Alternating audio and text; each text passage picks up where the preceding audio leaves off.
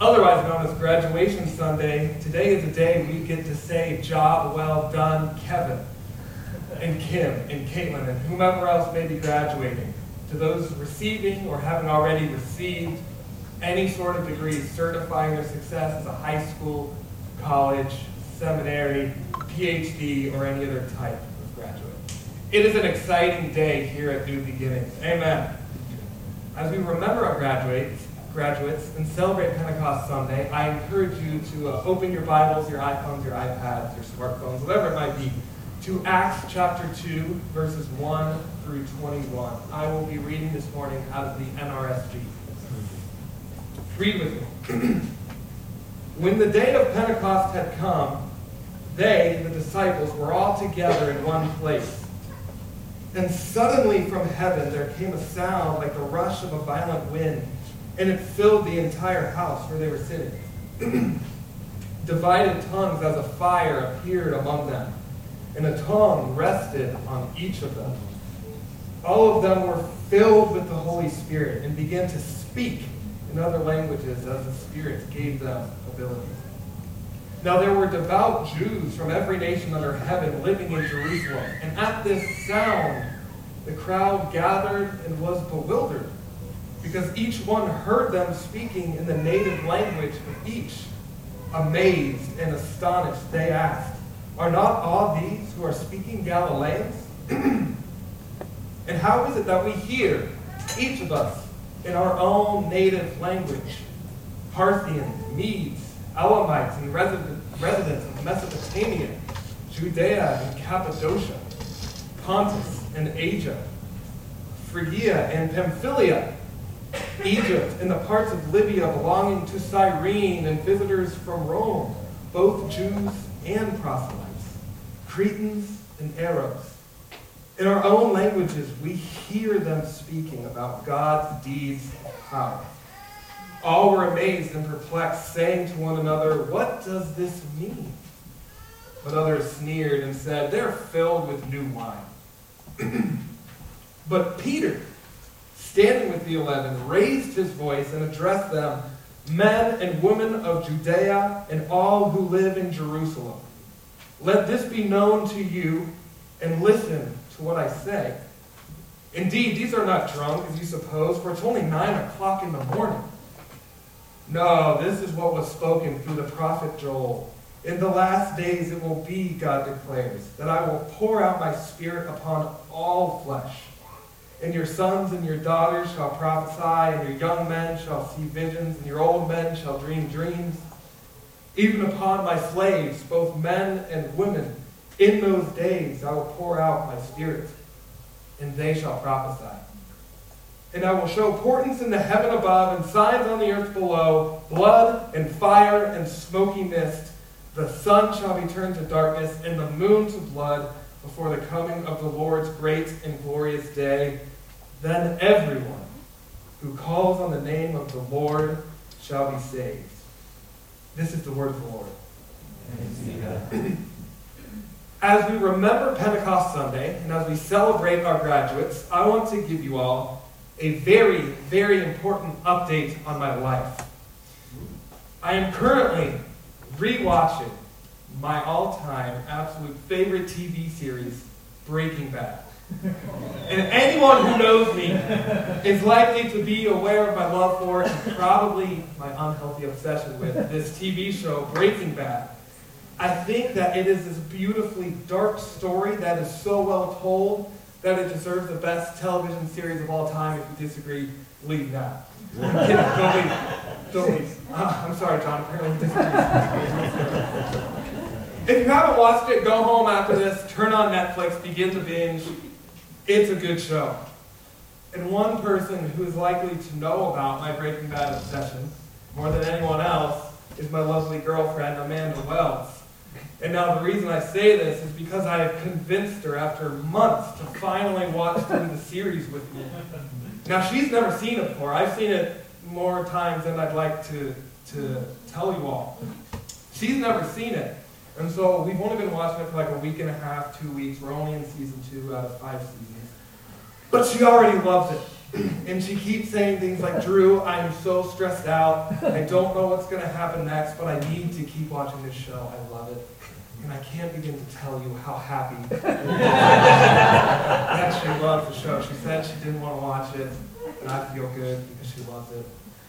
Amen. Yeah. So the other night, earlier this week, we were watching an episode, and I won't give away any major spoilers for those who haven't seen it or might be watching it currently, but I do want to tell you about this scene from the episode that I think beautifully captures the human response to a known lie. What I mean is it captures the response of someone who is being lied to and they know it. So in this scene, the main character, whose name is Walter White, is spouting off lies to his wife Skylar in order that, as is the nature of lies, she's prevented from knowing the truth.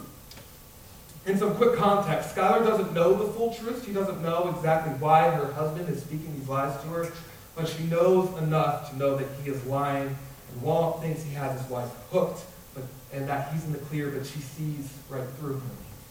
So this scene, Walt is in the kitchen and he's doing dishes, kind of like an act of generosity to his wife, trying to clear up his name. You know, you get in trouble with your spouse, your girlfriend or boyfriend, so you try and do something sweet for him. So Walt is doing that, cleaning the dishes for his wife. He's in the kitchen and he's spouting off his lies, trying to give credibility to this fabricated truth. And he's trying to convince his wife that there's nothing about which she should be concerned. No spoilers, but she should be concerned about everything. What I love about this scene is that as Walt is speaking, the camera is directed only on Skylar. You hear what Walt is saying, but you are looking at his wife, Skylar. And you are witnessing her response as she listens to these untruthful words being communicated to her by her own husband. You can see her face just go dead because she knows that everything her husband is saying is a bold-faced lie. And what feels like a full minute, the camera is on Skylar, just very, very slowly zooming in, communicating to the audience without words that Skylar sees right through the lies of her own husband. The reason I bring this scene up to you, besides the fact that I could talk about Breaking Bad for hours upon hours, is that the way we speak matters, right? It carries influence. The sounds we make and the words we speak impact ourselves and it impacts the world around us. In this Breaking Bad scenario, the viewer, Amanda and I, witness how the sounds Walt makes with his words literally drive his wife away from him. Minor spoiler alert, the scene ends with Skylar just leaving the house without saying anything to her husband. His sounds, his words drive his own wife away. His words impact her in such a way that says, I'm done. I'm not listening to you anymore. I am out. But our words are not always negative, as in this scenario. Just as the sounds we make aren't always with words. Now what I mean is, everyone everywhere is not always speaking lies like Walt in this fictional scenario. People do speak joyful truths. Similarly, joyful truths or lies or whatever it may be are not only communicated through human speech. Just a few minutes ago, we heard the sounds of various instruments being played with particular rhythms and speeds, playing certain notes and chords, creating joyful music, praise. We as human beings, we make noise, we create sounds. On our way to work, or on our way to school, we hear the sounds of traffic. Cars accelerating and decelerating. If you drive with Amanda, you'll probably hear sounds of frustration because people decelerate too much. If you go down to Post Coffee, you will hear the sounds of coffee grinders and espresso machines and friends meeting to discuss whatever it is they may be meeting for. Go to the grocery store. You hear the sound of grocery carts being pushed down the aisles, the sound of cashiers ringing up various customers, and that little annoying sound the credit card machine makes when it's letting you know it's time to pull your card out. I hate that thing. It's making me jumpy. If you turn on the news, you might hear the sound of politically charged rhetoric saying that if you're on the left, you should hate the people on the right. If you're on the right, you should hate the people on the left. Travel to Syria.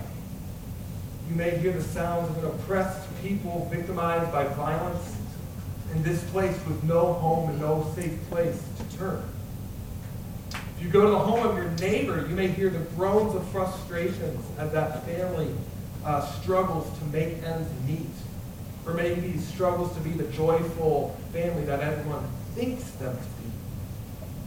Go to a high school graduation and you will hear the cheers and the tears of celebration as students reach a point in their life and in their education they weren't sure they may ever reach.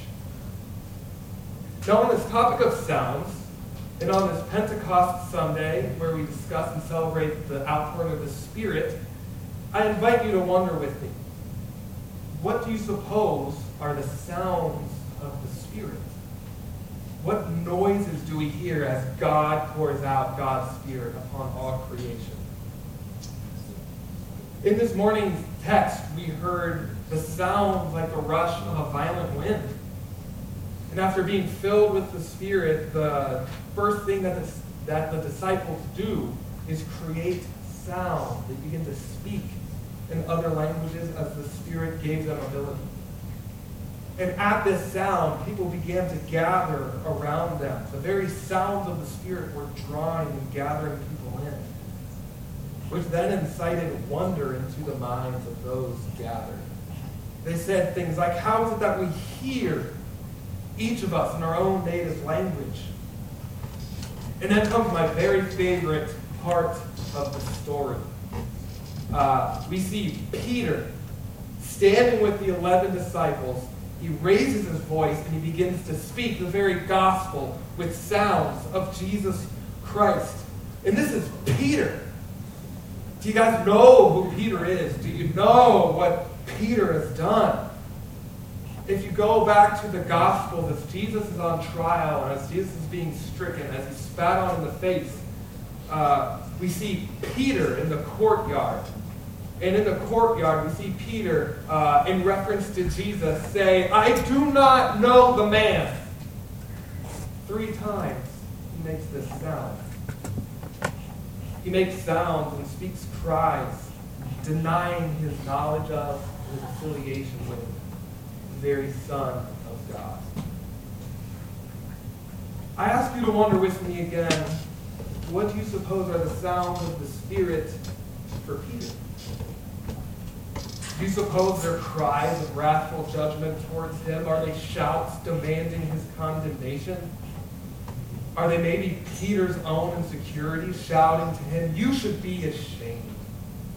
Do you see what you've done and you call yourself a follower of the Lord? Or are they the sounds of Jesus gently asking Peter the very simple question, do you love me? See, Peter has asked this question, do you love me, by Jesus 3 times. Because that is how many times with sounds Peter denied Jesus.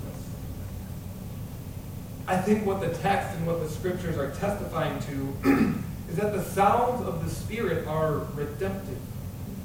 They are transformative. They transform words of denial into words of truth. And if the Spirit transforms words of denial into words of truth, and the Spirit also transforms cries of pain into cries of joy. Matthew 26:75, after Peter had denied Jesus 3 times, we see the text say that Peter went out and wept bitterly.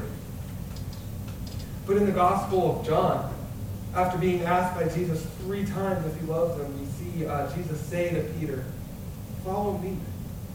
And then later in Acts 2, after following Jesus, later in the chapter, Scripture says that Peter, along with the new believers, broke bread at home, and they ate their food with glad and generous hearts, praising God and having the goodwill of all people.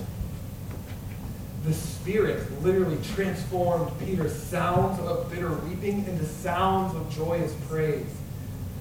I tell you this as a reminder of the text we read earlier, that Pastor Megan read earlier, Romans 8:26.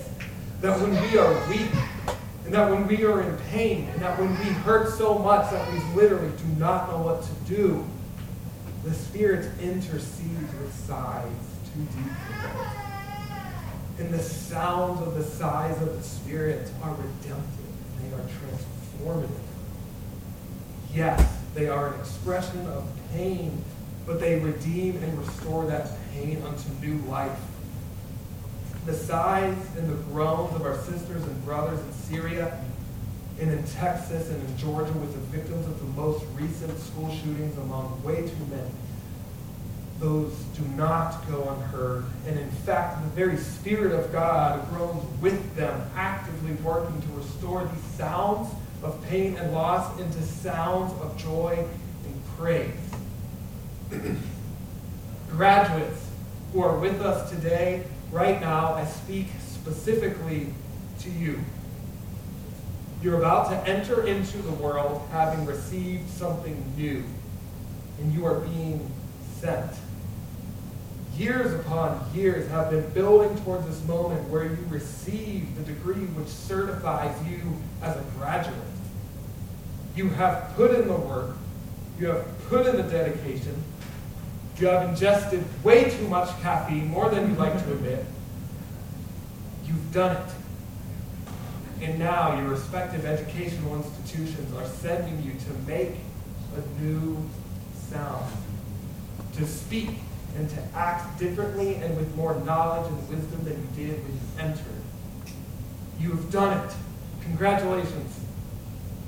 I encourage you, I implore you to go forth in the power of the Spirit, speaking truth and making new sounds for the world to hear.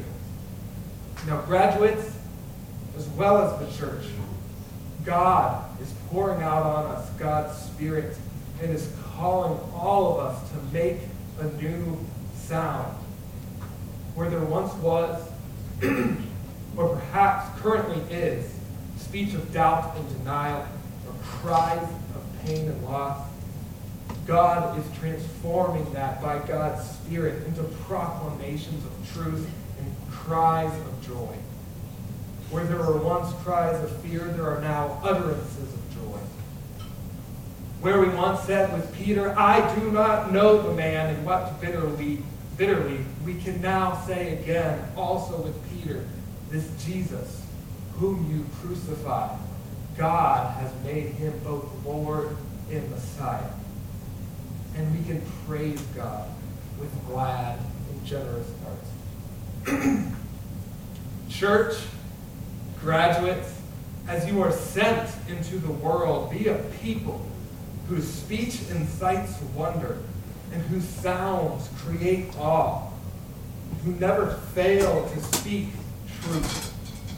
May we be a people sent of God, and may our sounds and our speech be infused with the truth and wisdom of the Spirit.